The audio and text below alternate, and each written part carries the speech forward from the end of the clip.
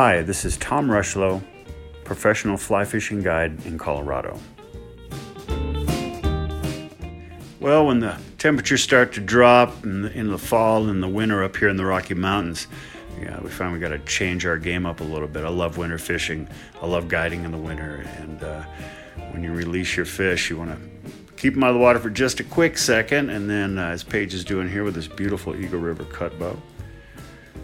And then, you got to think about yourself in the wintertime. We don't always bring gloves, but a towel is a really good item to have along with you for yourself and for your clients. Make sure it's clean, obviously. Take your time, get in between all your fingers, get the tops and the bottom of your hands dry. Make sure you tell your clients to do the same. It is an absolute game changer.